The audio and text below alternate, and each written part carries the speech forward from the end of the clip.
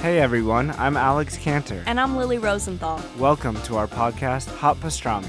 We are coming to you from our favorite booth at Cantor's Deli here in LA. We're going to invite some of our friends to join us for a chat over some matzo ball soup and pastrami sandwiches. So join us for new episodes of Hot Pastrami every week on Apple Podcasts, Spotify, YouTube, or wherever you listen to podcasts. See you soon. Bye. Hi peeps. Help Me Be Me is underfunded and needs your help. If you enjoy listening to this or it helps you at all, please visit helpmebeme.com and click donate or visit me on Patreon. Thanks.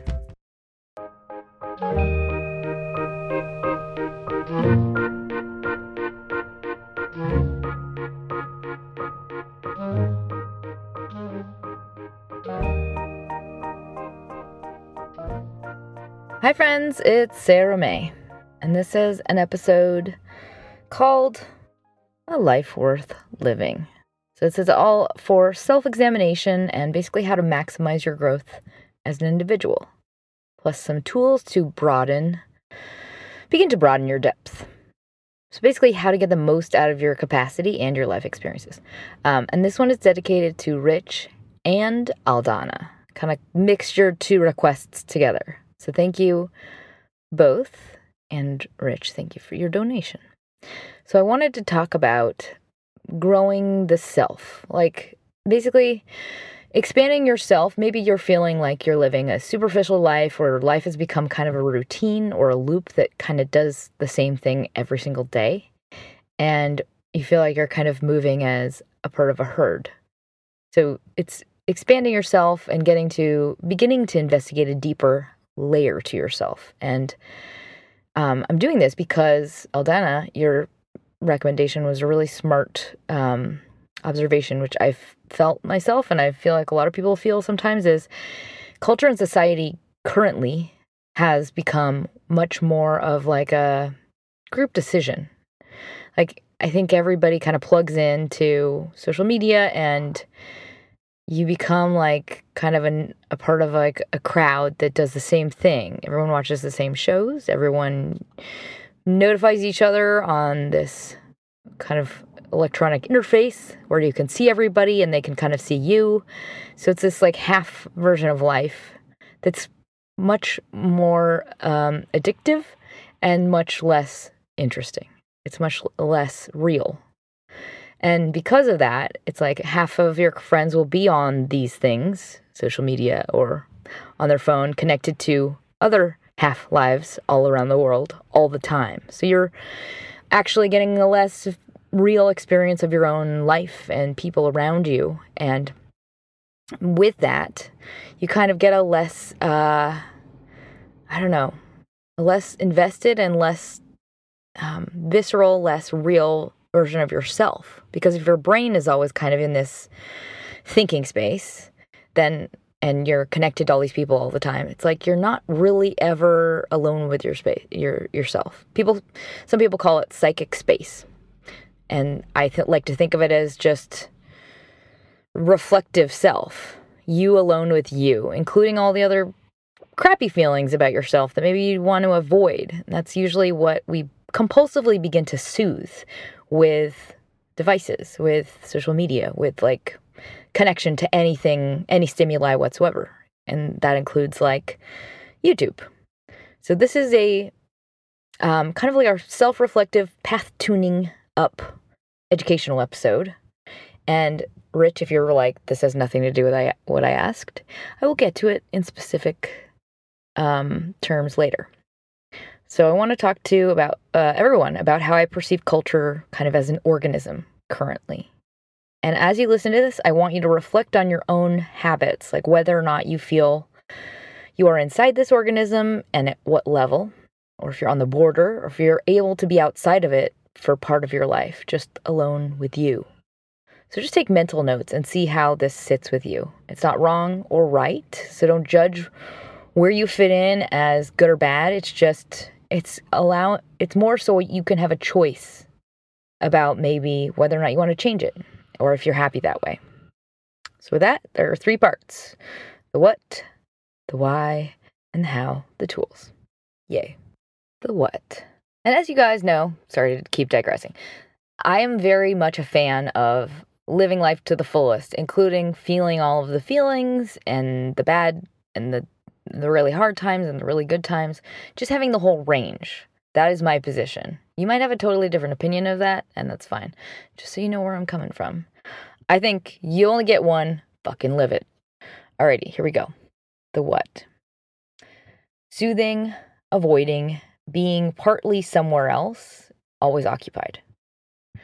And that, by that I mean just using something other than the present, being occupied by a device, being plugged onto some sort of app, using your phone as like a mechanism to remove yourself from wherever you are that's making you uncomfortable, including just being bored and in silence with yourself. And a lot of people do this, and they do it kind of unconsciously. It's become a more and more popular just state of being, or more common state of being. And that's because emotional pain sucks. It hurts. It's what drives pretty much everything we do in culture. Like literally most of culture is built around ways to avoid discomfort. And by discomfort, I mean things like boredom and loneliness.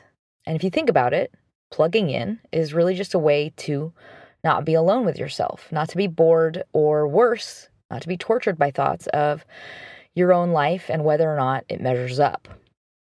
So most of culture's pastimes are designed to avoid feeling bad or tired or not engaged, and get a little kind of like self-medicate. It's all ways to self-medicate our little bursts of serotonin. So that's online shopping, online tabloids, regular tabloids, texting, Twitter, Facebook, Instagram. All of these are stimuli like that will get us out of our thinking brain, our reflective brain, and also our emotions. So we can be always connected to something, which means we won't have to be alone and we won't have to be in one place. And therefore, we are not going to have to confront anything that makes us not feel good. So therefore, it's like a self-protective mechanism. It's a way to not be vulnerable to all of the things that you're not wanting to confront. Anything that might be less than perfect. So it's a way to silence your thoughts and silence or damper your emotions. So I want you to take a brief moment and just mentally go there now. Just imagine you without a podcast, without TV, without your phone, just you sitting on a bench, let's say on a street that's full of people, and you have nothing. You have no props. You don't even have a book. So what does that feel like to you? It probably feels very uncomfortable and like you feel very exposed. And I feel like when I'm in that situation, it's like you suddenly are really close to those people. We have no protective barrier. And that is kind of the key to why most people do most things all the time, including plugging into social media and including taking a Xanax. It's like all these mechanisms to soothe any kind of slight discomfort. And soon they just become popular. They just become common. And then it's things that everyone socially accepts, and therefore they just become pervasive. So all of this engaging in kind of mental headspace that is other than our own self is it's like a subversive form of putting on a shell. It's like a pacifier. So it's like a soothing mechanism, and it keeps us protected from the full gravity of our full present experience. Because just like the bench I described, the present experience can make you feel unsure, can make you feel like you're not enough. It can make you feel like you are affected by everything around you and everyone around you, including what they think, their opinions. And in short, it requires you to participate in ways that make you, cause you a lot wider range of feelings, including hurt, including pain, and including pain from yourself, your own judgments, your own analysis. So this is a way to numb that pain and make it all kind of okay. Everything becomes very doable and okay and like middle, almost like being in a womb called stimuli or the internet. So I just want to list all of these kind of what I'm calling soothing stimuli, the modern accessories, the cushions that are designed by our present day culture to help us avoid feeling anything that might be intense or painful. So there are meds like Adderall that stop us from feeling tired, and Xanax stop us from feeling nervous or anxious. There are machine mode apps like Tinder, like Facebook, like Twitter, Instagram, that give us endless streams of stimuli and new information that takes us to somewhere other than wherever we are. And that's similar to like a slot machine. Just it's like a soothing scrolling thing. There are pings that we get to our phones about the newest updates from the news, from celebrities, from friends. That is the same kind of thing. It's like connecting us to another imaginary or another world that is other than where we are. There's IM chat apps that give you constant contact to other people that keeps you split. It's like a solar system that's in your brain at all times. There are apps that connect us to audiobooks. We can have earbuds on all the time. You can read them twice as fast. There are limitless podcasts and content channels that can basically be fed into you simultaneously. Like you can listen to or you can watch Netflix. You can do that on a 24-hour basis at the same time as having to do something less pleasant like work. It could just be on the background. It can also be something that is completely removed from the internet. It could be things like a fixation with physical body, so a beauty soothing mechanism. That would be like working out all the time, constantly working out or focusing on perfecting your physical body as a way to split your attention from your inner voice, something to kind of give all of your attention to. Or food. Food is another one. There are sites like Amazon where you can shop and buy things with one click. That's like a little dopamine release.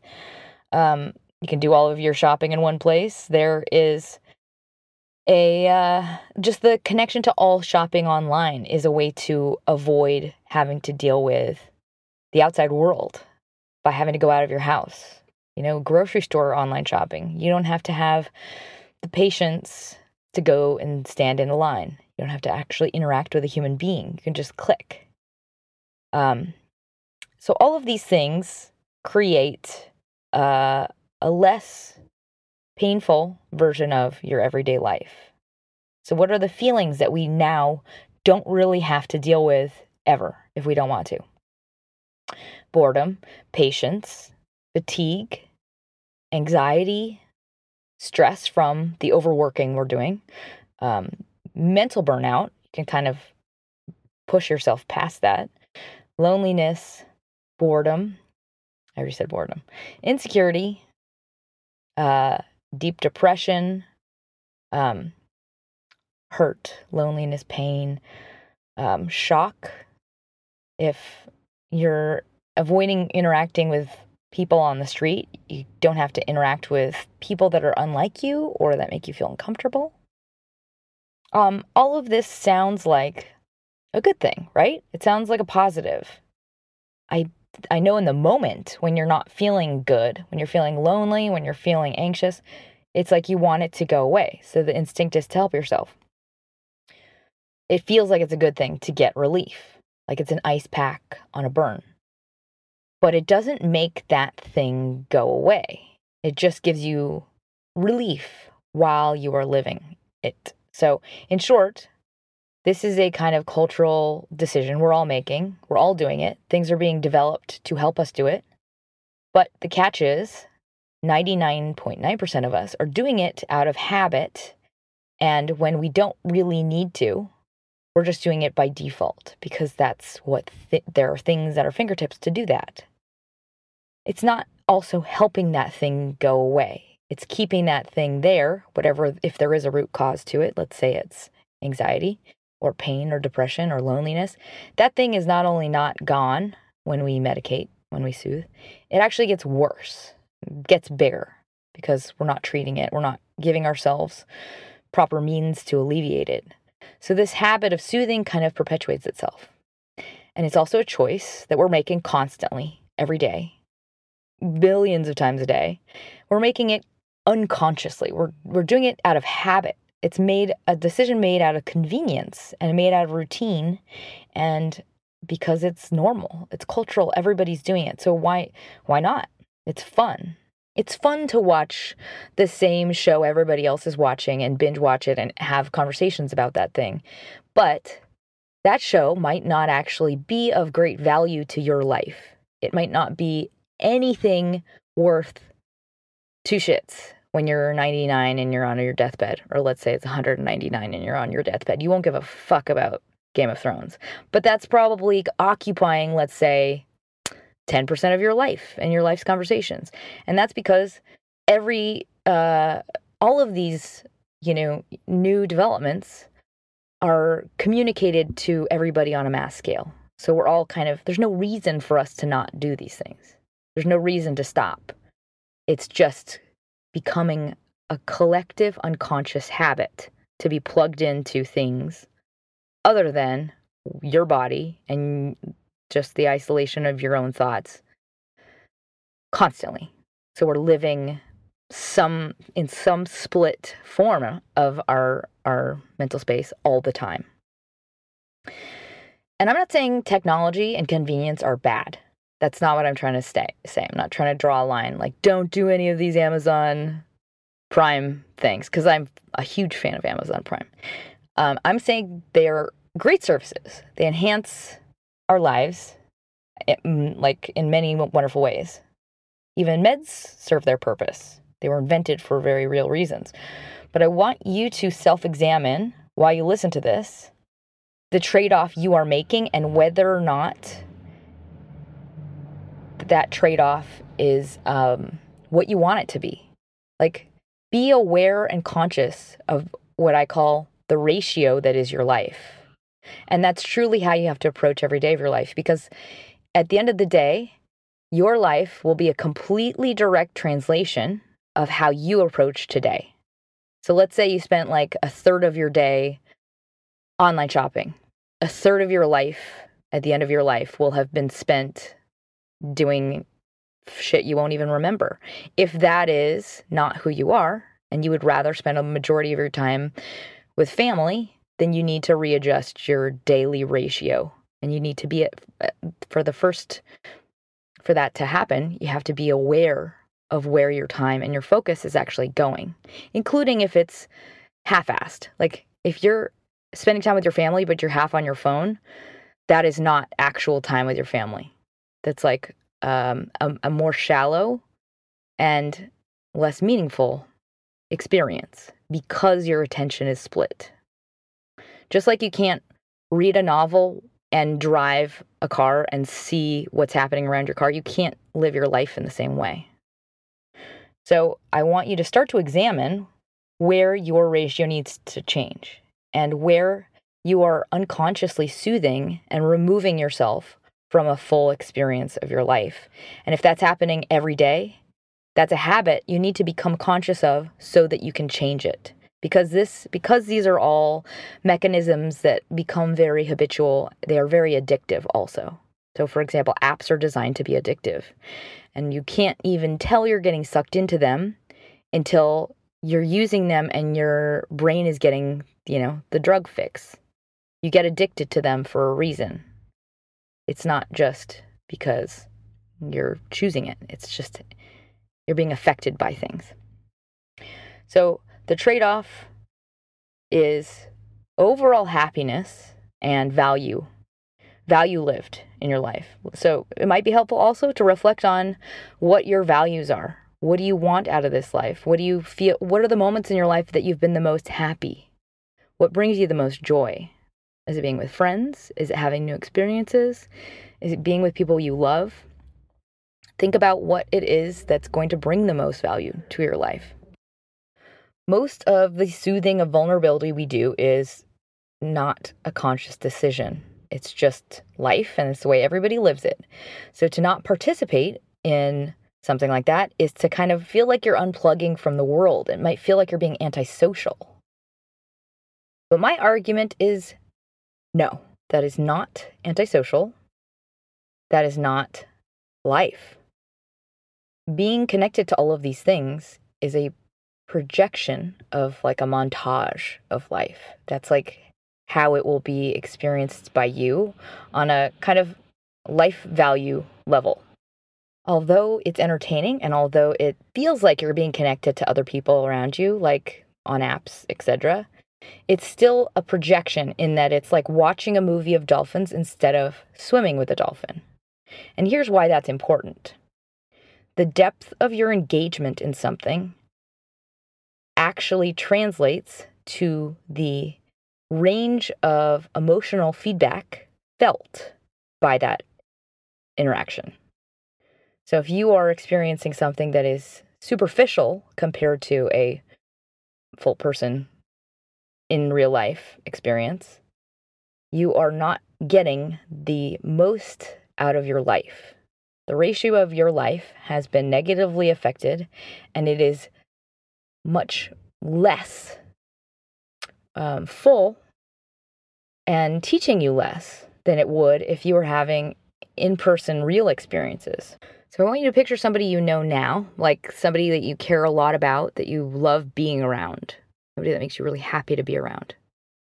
And I want you to picture being with that person, sitting next to them, hugging them, kissing them, whatever it is, holding them physically. And now I want you to picture FaceTiming with that person. It's a very, very, very different experience. There's so much more feedback that doesn't even happen on a visual level. You're getting a lot of feedback just from sensory experience, and physical presence itself is almost like food. It's like just as vital to your being as food is. If you've ever heard of failure to thrive, this is kind of an extension of it. This is like the most hyperbolic way I can describe this. Like a child will not grow without human love and touch and contact. You need it. You need to be around people. So think about where you get the most value in your current experiences. And if it's on Facebook, I think you need to start to make a deliberate change. I want you to start to become more conscious of how you address your ratio in terms of the greatest amount of value you can get from this short increment of time that is your life. So where do you need to spend more of it, and how much deeper do you need to go with it? And yeah, it's going to feel like awkward. It's going to feel like it's going against what you want, and like you're missing out, or you're slowing down, or you're going to suddenly lose in favor, you'll fall out of favor with other people. Like there are all these fears associated with lessening your engagement or your connection to the social organism that is the internet. But that fear is really just the fear of being uncomfortable. The majority of it is the fear of being alone with yourself and not having something to do. The actual ramifications of unplugging and not being completely connected to the organism that is the internet are very small. You can use them as tools and keep them in a very specific kind of box in your life. And in that box, they don't take over a third of your brain all day, every day. They just become the same thing like when you check the mailbox. Did the mail come today? And I mean your physical mailbox at your house. The mailbox is not something you fixate on and you check every 5 seconds. It just, when you need to check the mail, you do. The same goes for every other device and every other platform and every other soothing mechanism. It has its place, but it doesn't take over you, the person. It's not owning a ratio of your lifetime. So if you can translate your day, this is a great place to do this self-examination. Just take today or yesterday, if it's like early in the morning right now. Where did you spend the majority of your time yesterday? And if you can't remember, you're like me, because I can't remember either, but try and just track your day today. Look at how much time you've spent on internet shopping, on checking how many times per hour you check your phone, how many times per hour you check Facebook, how much time you spend on Facebook, how much time you spend on every app, how much time you spend on Netflix, anything that could be potentially giving you half of the experience of your life versus the full experience. Just keep a kind of a mental list or a physical list on a piece of paper that's not on your phone. And just see where your time is going, truly. And when you do get that list together, ask yourself, how does this ratio sit with me? Am I really getting to the meatiest parts of my life? Am I getting a lot of value out of this experience? If this day was representative of the rest of my life, would I be really stoked on that life? Or would I be kind of like, that was like every other person I know's life?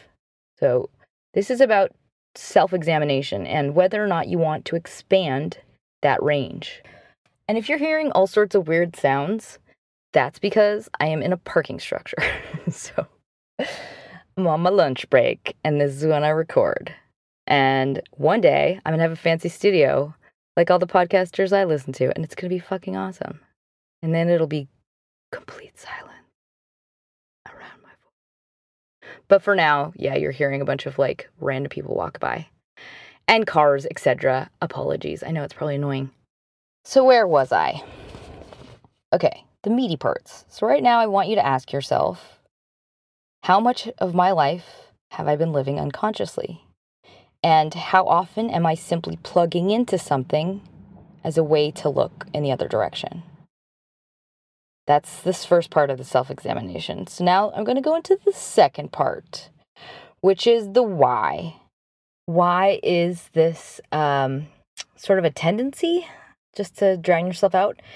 We are social beings, and we will automatically follow what crowds do. It's like, I don't know if you've ever seen that clip of like the candid camera elevator scene, like when all these people are just turning around for no reason and taking their hat off for no reason, and the unsuspecting person will do it as well. That is how we activate automatically. Like if a whole crowd does something, we will more likely do it. And we will, if everybody is heading in a certain direction, we will favor that direction just because it's something other people are doing. Additionally, if somebody is charismatic, then we will feel like they are correct. We will more likely believe that they are somebody that we should follow. We'll agree with them just because they are charismatic. So if you apply that to shows that you watch or groups of friends that you admire, like by just your biology, you are more inclined to act as they will. If you're around an authority figure, or celebrities I would call authority figures, you will also believe them to be more intelligent. Like you will believe in what they say more so. So that's how marketing works. That's how celebrity spokespeople work. It might seem completely arbitrary, like why am I going to buy water just because that person buys the water? But there's an integral part of your biology that will want to buy the water because other people who you respect or are appealing to you buy that water. Additionally, when we feel, vulnerable or threatened just because we are scrutinized by others, what we will try to do is apply things that we associate with positives or power or good things that signify something good about us. We will kind of apply those to our identity as a way to feel more secure, as a way for our ego to kind of reaffirm we are good. So that's why people like to buy like expensive brands. It's a way to reaffirm to your ego that you are valid, that you are a quality person because you're associating with something else that's good. If this is all sounding like not true for you. Like if you're feeling resistance to a lot of this information, just another random fact I wanted to throw at you. We tend to, in general, focus on information and experiences that confirm our beliefs in general. So we won't see proof of the other side of an argument. We won't see the proof of reasons to believe that doing all of this is a good idea if your beliefs are different. That's just what our eyes gravitate towards, things that confirm our beliefs. And that goes for everything. And that's because we are trapped by just ourself, our own fabric. This is our lens that we view the world through.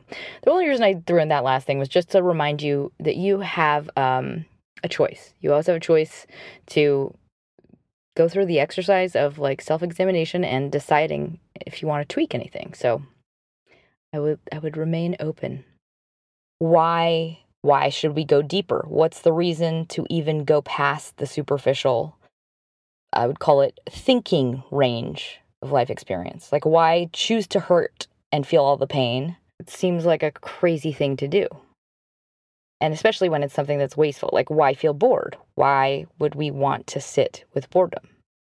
And why would we want to feel the pain or investigate it? So here's the thing about experiences. Why we move through them is because they change us.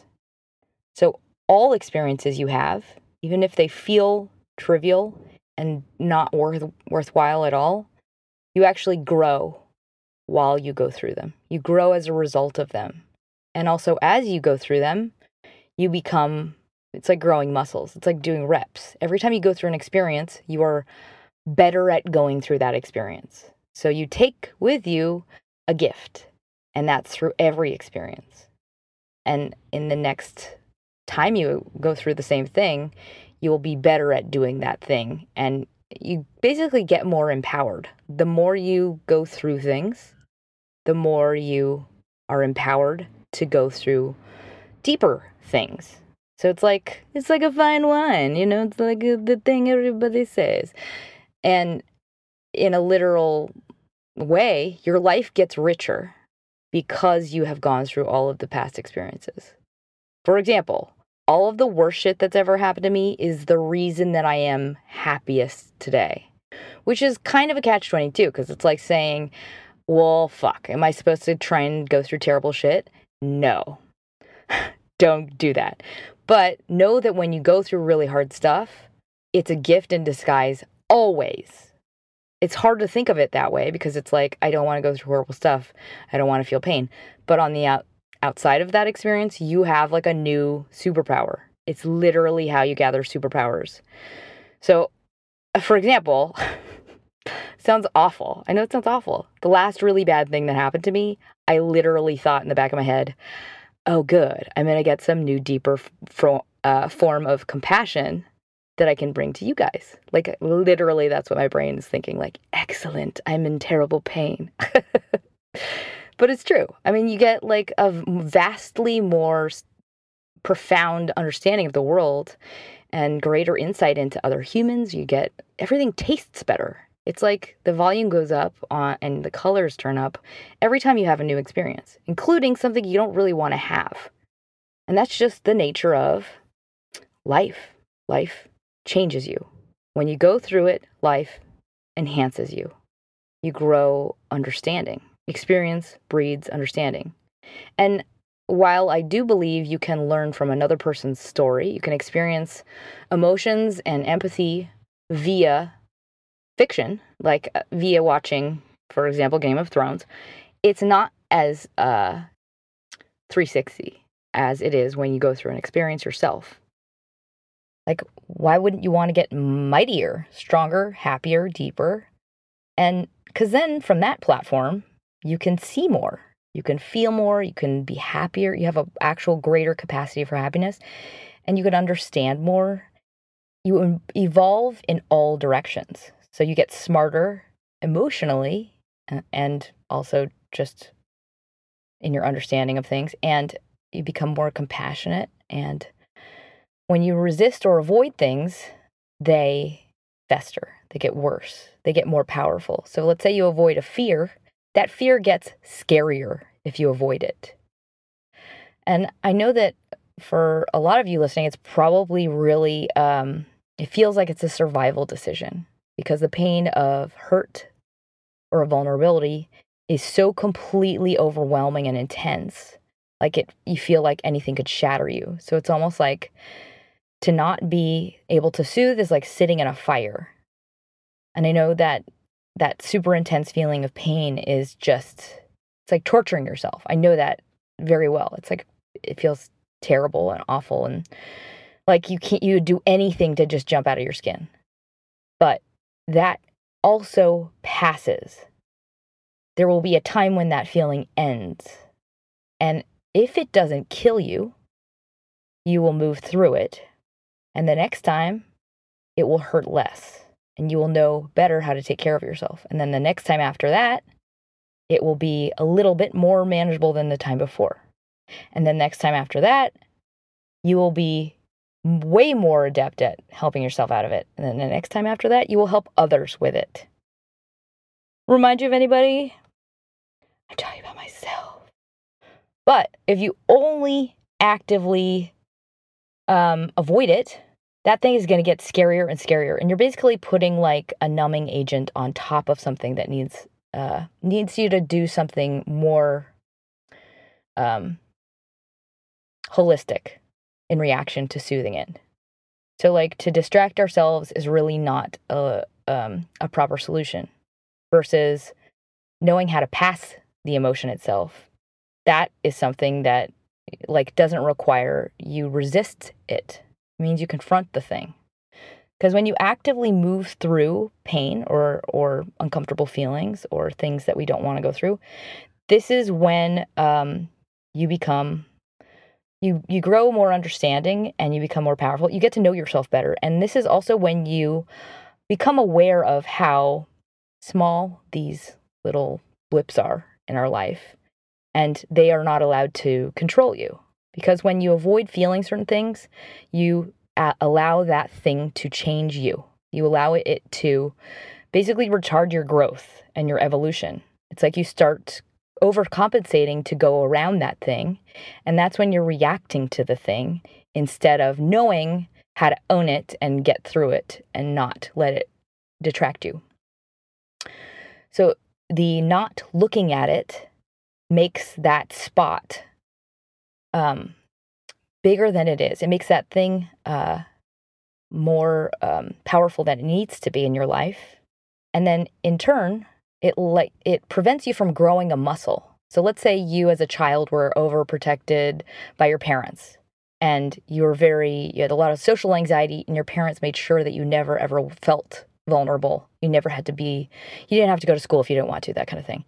That makes that muscle in you where you get beat up and made fun of, it makes your spot softer and that muscle never grows now. So you have a disadvantage because of having avoided all of that pain. It makes you also more fragile as an adult.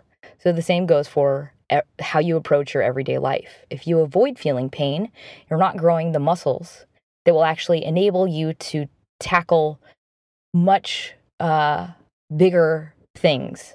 And you're just basically underdeveloping yourself as a person. Like, if you were to live your entire life plugged into your phone and watching television or watching shows all the time, you will become a much more shallow individual.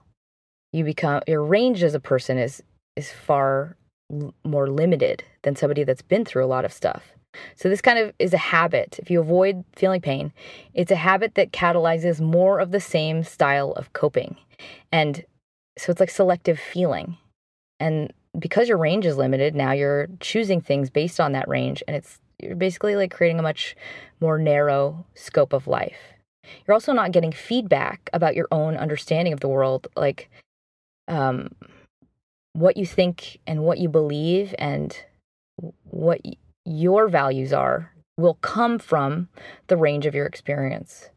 So that understanding is really vital to just having a good life, having a happy life, and advancing in that life. But more importantly, the most pain we experience is in the resistance. It's in the avoiding of something. It's in the wanting to not feel it. It's because we are avoiding it or resisting it that we hurt. It's not actually that thing. We're creating extra pain in our attempt to avoid pain. And so it's all self-inflicted. I mean, yes, there is some ratio of this that is the actual pain itself, of like being in a new school where you don't know anybody is really fucking painful and scary. But the trying to avoid that and like fixating on that fear is the self-inflicted part of it. That's the part that hurts the most.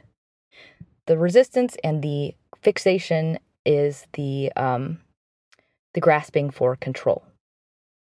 So when we remove resistance to something, like meaning the narration, the mental narration, the interpretation, the grasping for any kind of control we have in a situation, the actual thing is very small. It's not as bad. For example, think of it like the moment if you have your ears pierced, think about the moment you got your ears pierced. Like right before that gun put the earring through your ear, you were like, ha, ha, ha, ha. And then afterwards, you were like, oh. So we kind of all experience pain as that moment right before. Like no, yeah, I don't know if I want to. Like, that's the worst part of it. The actual thing is very small and also very short in comparison to all of the thinking we do around that thing. You will probably not see the majority of what motivates the emotions you feel and the grasping and the fixating kind of emotions. And that's because they're just too integral to your perceptive structure. Like, you can't really understand why you are grasping at something. Like, well, I don't know if I want to do that. I don't know, maybe I don't want to go there at all. Like, that grasping is coming from fear, but often you can't even perceive that you are fearful because it's just coming from who you are. It's like this kind of muscle memory is built by your coping mechanisms, including what you have chosen to avoid. But you can do something I like to call circling them, and like basically like taking a highlighter to your life and examining yourself on a very objective level, like transcribing notes about yourself almost and your behavior, and then using kind of these other self-examination tools to trace back kind of your true motivations. So we're going to do I'm coming up to part 3. We're going to do some tools that actually will help you circle the underlying motivations in your life currently. More specifically, where you are potentially avoiding pain and grasping or fixating on things that are out of your control or attempting to control them in ways that are hurting your life and causing you way more pain. So this is like kind of a manual workaround system. And you'll be able to apply these tools in the moment you are feeling grasping or fixating or pain or fear. And then you will, as a byproduct, be able to evolve and grow your capacity by choosing to act against this thing. It's just like I think the majority of what I teach is like when you have awareness, the first part of any change is just understanding how it works and having awareness. Once you have the awareness, you can choose differently because you can actually see what's happening. You can slow it down. So that's what these tools are aimed at. And it's quite literally ways to start to widen your scope as a human. So starting to expand yourself by choosing in favor of something other than what is the underlying emotion. Usually it's fear. So, and you're actually going to be able to avoid a lot more pain, ironically, by using these tools. Which brings me to part 3, the tools. Tools to grow your inner muscles. So these are all about self-examination, and I recommend you grab a journal because a lot of these are written. All right, here we go. So the very first tool is called Make It Into Growth. So if you have any pain, this is just when you're in that moment of pain, why not milk it? and get something out of it. Most of the pain we feel comes from two things: grasping and fixating. So when you're in that moment of pain, and like if it's you're lonely or you're depressed or you're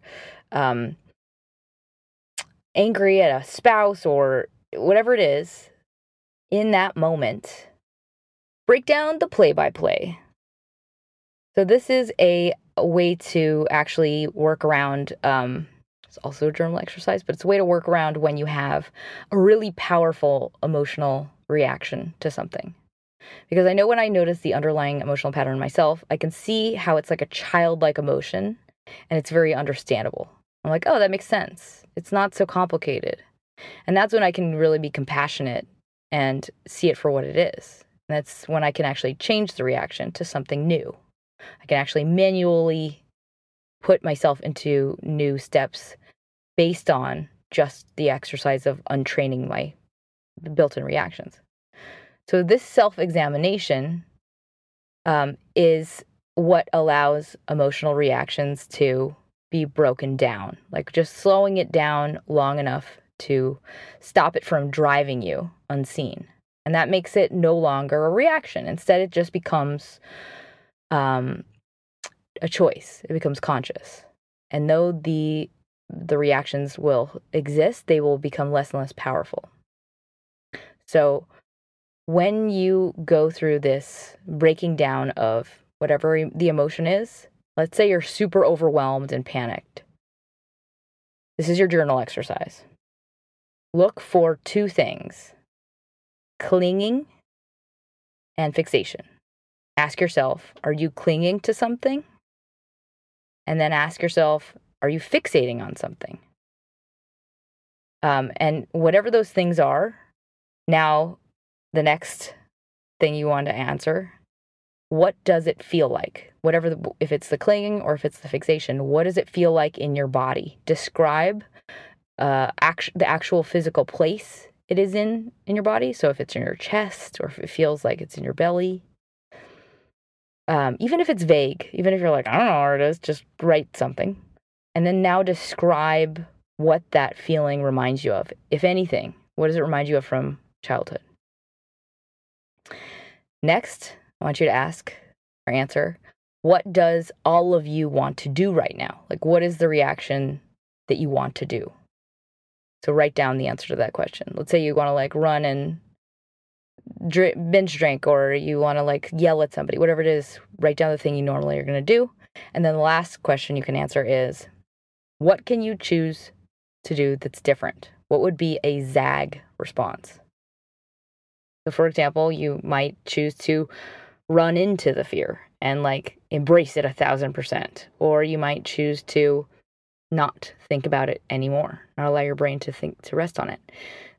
Just by changing your reaction to anything different, you have already empowered yourself to undo the emotional reaction you have.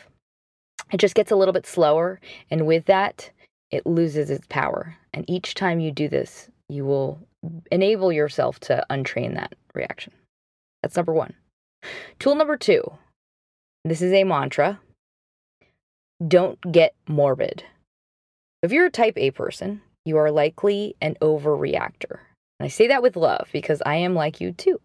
And it's just partly because to be a type A person, you have prepared in the past when you're growing up for really stressful situations. This is just how your personality formed. And it's why you now are very good at making things better. It's why you're a go-getter. But when it comes to your perception, you craft walls to keep you operating safely that help you operate. But, and that's just how everybody is. If this, then that. You have to kind of create these rules for the universe. If this, then that. However, these hurt you when it comes to this kind of self-inflicted pain because you are overreacting to things. Everything is more dire in your perception than it is to most other people.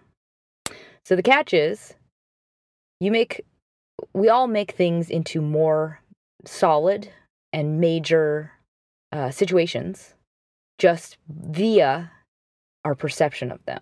So things like there's no problem unless you make a problem, like there's nothing wrong with getting sick unless you are resisting or freaking out about getting sick.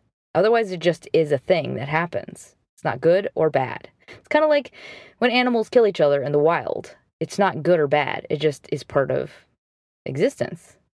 But with people like type A'ers and everybody else, when you react to something and you perceive it to be negative, it becomes a more major or real circumstance just by feeling something about it. All of a sudden it becomes like, now it is something really bad. Like we make it into something that it's not. And we perceive things to be more immovable than they are in reality. Like, for example, let's say you think you have a problem with confidence. Just that perception has more reality to it because of the fact that you have a belief. Like it just becomes more true and more immovable. So in this process of using this mantra, don't get morbid, when you're in that moment, let's say you're freaking out about something or you're feeling doubts about something, try and remind yourself you're just getting morbid. You're just making things morbid. Like, whoa. Maybe things aren't that bad. Let that be your first initial reaction. And the reason I say that is usually it's not that bad at all. If we can just remind ourselves in the moment to step back and assume it's probably not that bad at all, suddenly you're able to see it a little bit more clearly. Like maybe I don't have to be upset about that thing. Maybe it's not a big deal. Maybe I don't have to care about it at all. Because the nature of pain is we hold on to it. We clench, we fixate, and then our minds make it into something serious and dire, and we build it up. We want it to stay. It's almost like an ego wound thing. It's to cling to stuff. But you don't have to do that. You're allowed to change your feelings about it. Just start by reminding yourself, don't get morbid. Maybe it's not that bad. Maybe everything just is.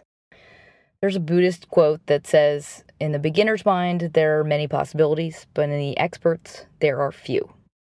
And that's because as you get older, you start to make up all these rules for the way things are supposed to be, and suddenly those rules keep you bound. Like you stop realizing everything is optional. Everything you think is optional. I feel like the smartest people I know how little they know. It's like the more wisdom you get, the more you realize is completely unknown to you. So never let your own beliefs trap you. Find a workaround. Number 3. This one is for you, Rich. This is called Hack Your Self Lens. I mean lens like a contact lens.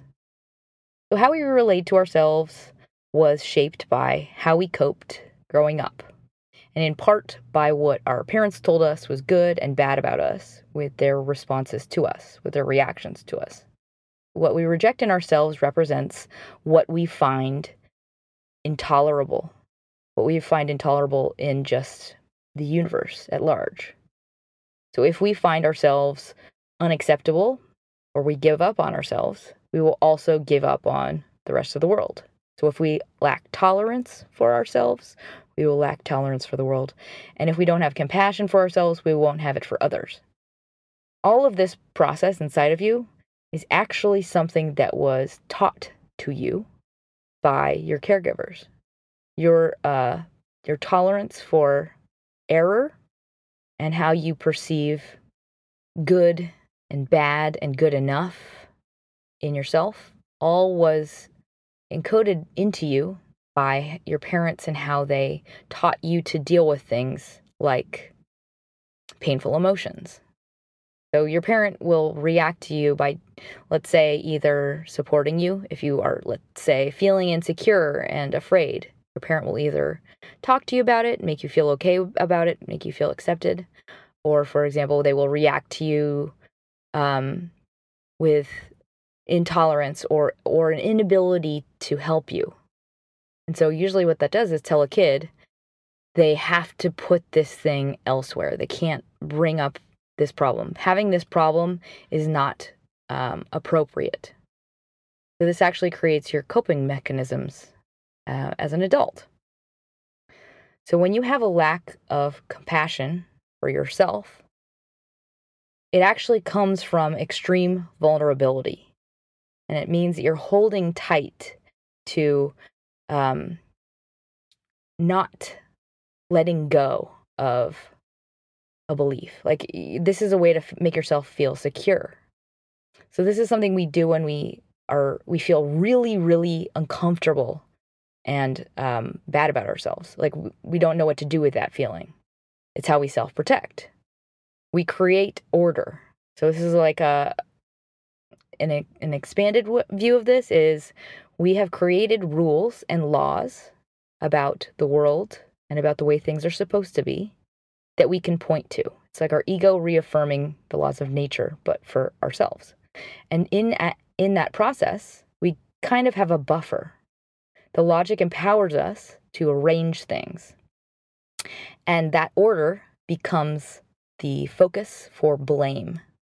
Assigning fault and rules is a way to create some buffers around ourselves. It's like a way to protect our vulnerability. And we kind of strengthen this set of rules with our logic and our rationalizations of what is right and what is wrong.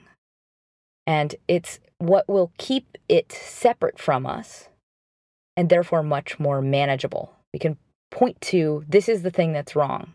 This is the thing that's right. But that in itself is an extra layer removed from just feeling really fucking vulnerable. So this is also how we solidify our beliefs. We say, this is the thing that's wrong. It's like a way to create kind of like a truth from nothing for us to feel like we can hold on to. This is wrong, this is right, and this is why. And this is just kind of an age-old method for feeling better in pain. It's a way of managing it. It's like we create these terms so that we can feel stable, and it's where we can feel like things make sense. This is because of this. This pain is because of this.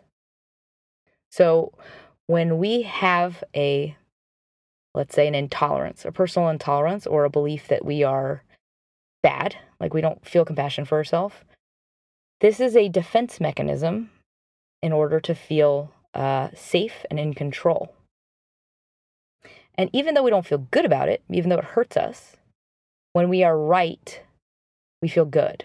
When we feel like we have a command of where we are in the world, we feel good. We feel in control. Because when we feel wrong, we feel very scared and our ego feels attacked, untethered, out of, you don't feel like stable and balanced. That's why when you feel shame, you feel anger as a reaction. It's just a way to protect yourself from the shame. And that's like the ego's defense mechanism.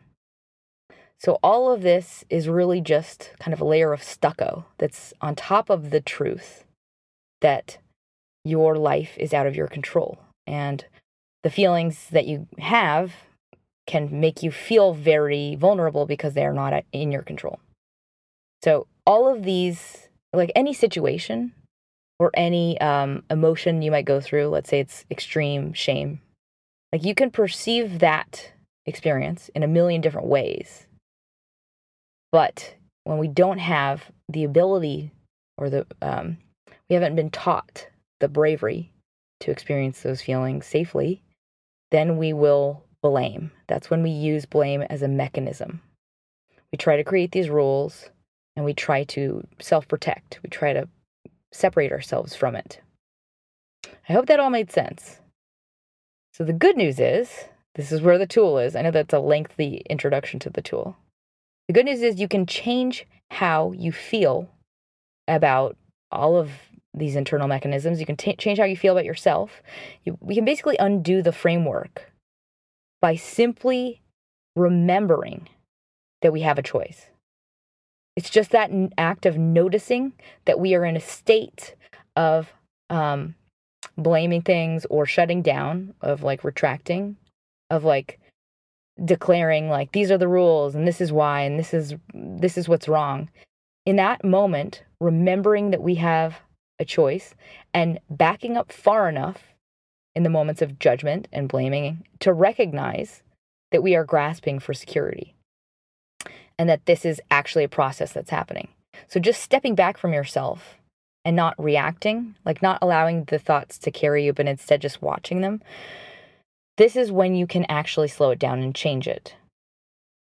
Because when you're in that belief, when you're feeling it and you're allowing it to take over your body and make you a victim of its belief system, that's what separates you from the actual solutions. That's what separates you from the ability to do anything about it. So just by softening and backing up and stepping back and just giving some space and not reacting, it'll give you access to kind of the real understanding of what's happening.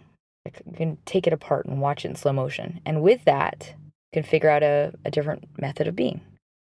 And that's when you can get to a state of relief and change. So this is the actual part of the tool. I know, it's like an hour. So hack your self-lens. This is a journal exercise, and it's for self-blame in particular. But anything, really. If there's anything you have in like your automatic reactions that hurts you, you can use it for that. So in your journal, in this moment of when you're feeling like this thing, you're going to ask yourself, what are you blaming right now? Like, just answer that question. And then this is the second question you're going to ask yourself. What is the underlying feeling beneath that title / explanation? What is the emotion? And get super micro about how that feels. Like, what is the underlying ingredient? Is it shame? Is it fear? Whatever it is, circle, just like train of thought, write that shit down. Whatever it is, circle the potent and simple emotion that is at the bottom layer. So for example, if it's, I'm afraid people aren't going to like me. I feel scared and lonely. It'll be something that sounds like a child. In general, it'll sound like something very young. So the last step, once you circle those emotions, is feel compassion and try to feel compassion and try to understand why you would have that emotion. Like, doesn't that feel like a completely normal human emotion to have? And the answer is yes. Like, isn't that a very universal kind of experience to have? And the very last step is choose to accept it as it is. It just is something you feel.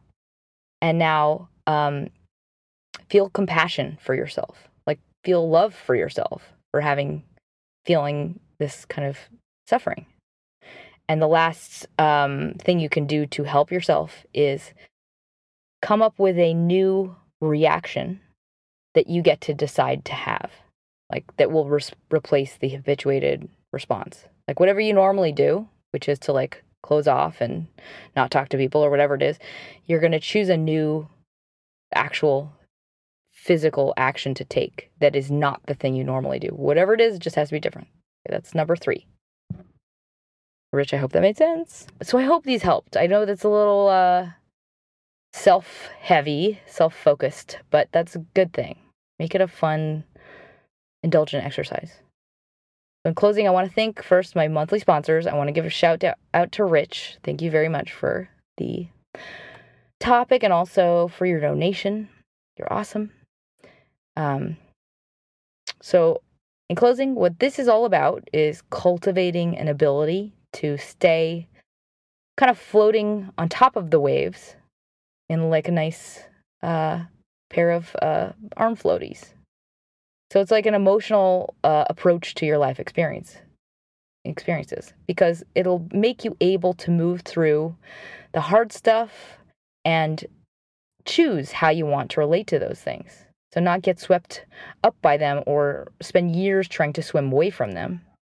And it'll also help you avoid unnecessarily, resisting something that would actually not be that bad. Because what happens is eventually we forget all of the places that we've resisted, and they just become part of us. So the goal is to do everything in your life as if it's the only thing that matters, all the while knowing it doesn't matter at all. That is a quote from another Buddhist, and I can't remember where it's from. A lot of this is inspired by the book. We'll put it in the blog version of this post, but it's inspired by the book When Things Fall Apart, which is such a fucking amazing book. It's similar to my voice, actually. I would say the writing style is like very similar to my speaking style, I think. But in general, I believe real, in-person, full-range experiences are the way to go. They give you depth, and they give you identity, and if you made a conscious choice on the total outcome, the sum of your life and its worth, I would bet you would choose the same. Because the bigger, brighter, deeper, more eventful approach to life it's got a greater range. So don't you want to experience the greatest joys, even if it comes with suffering? Or do you only want the okay, so-so middle, without having to ever change or try hard? If you chose the latter, then I will also ask you, what's the point? Isn't it all just one long kind of binge watch of a show called Your World? Because when you face up to things, the things that make you feel awkward, or face up to all the feelings you have and kind of accept them and move through them consciously, then you actually change.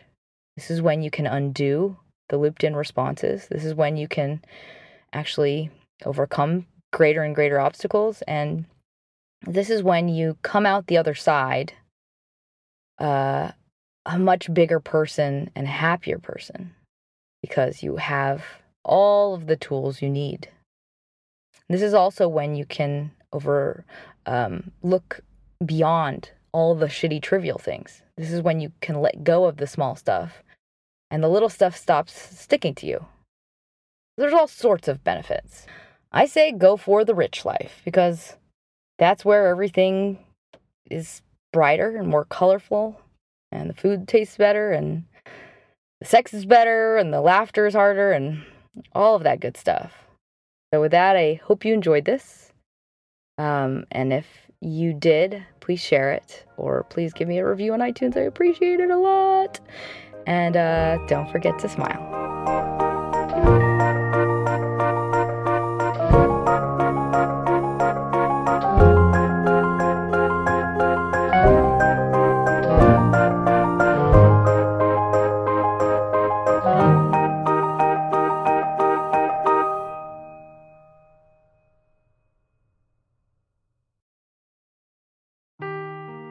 Seeking the truth never gets old. Introducing June's Journey, the free-to-play mobile game that will immerse you in a thrilling murder mystery. Join June Parker as she uncovers hidden objects and clues to solve her sister's death in a beautifully illustrated world set in the Roaring '20s. With new chapters added every week, the excitement never ends. Download June's Journey now on your Android or iOS device, or play on PC through Facebook Games.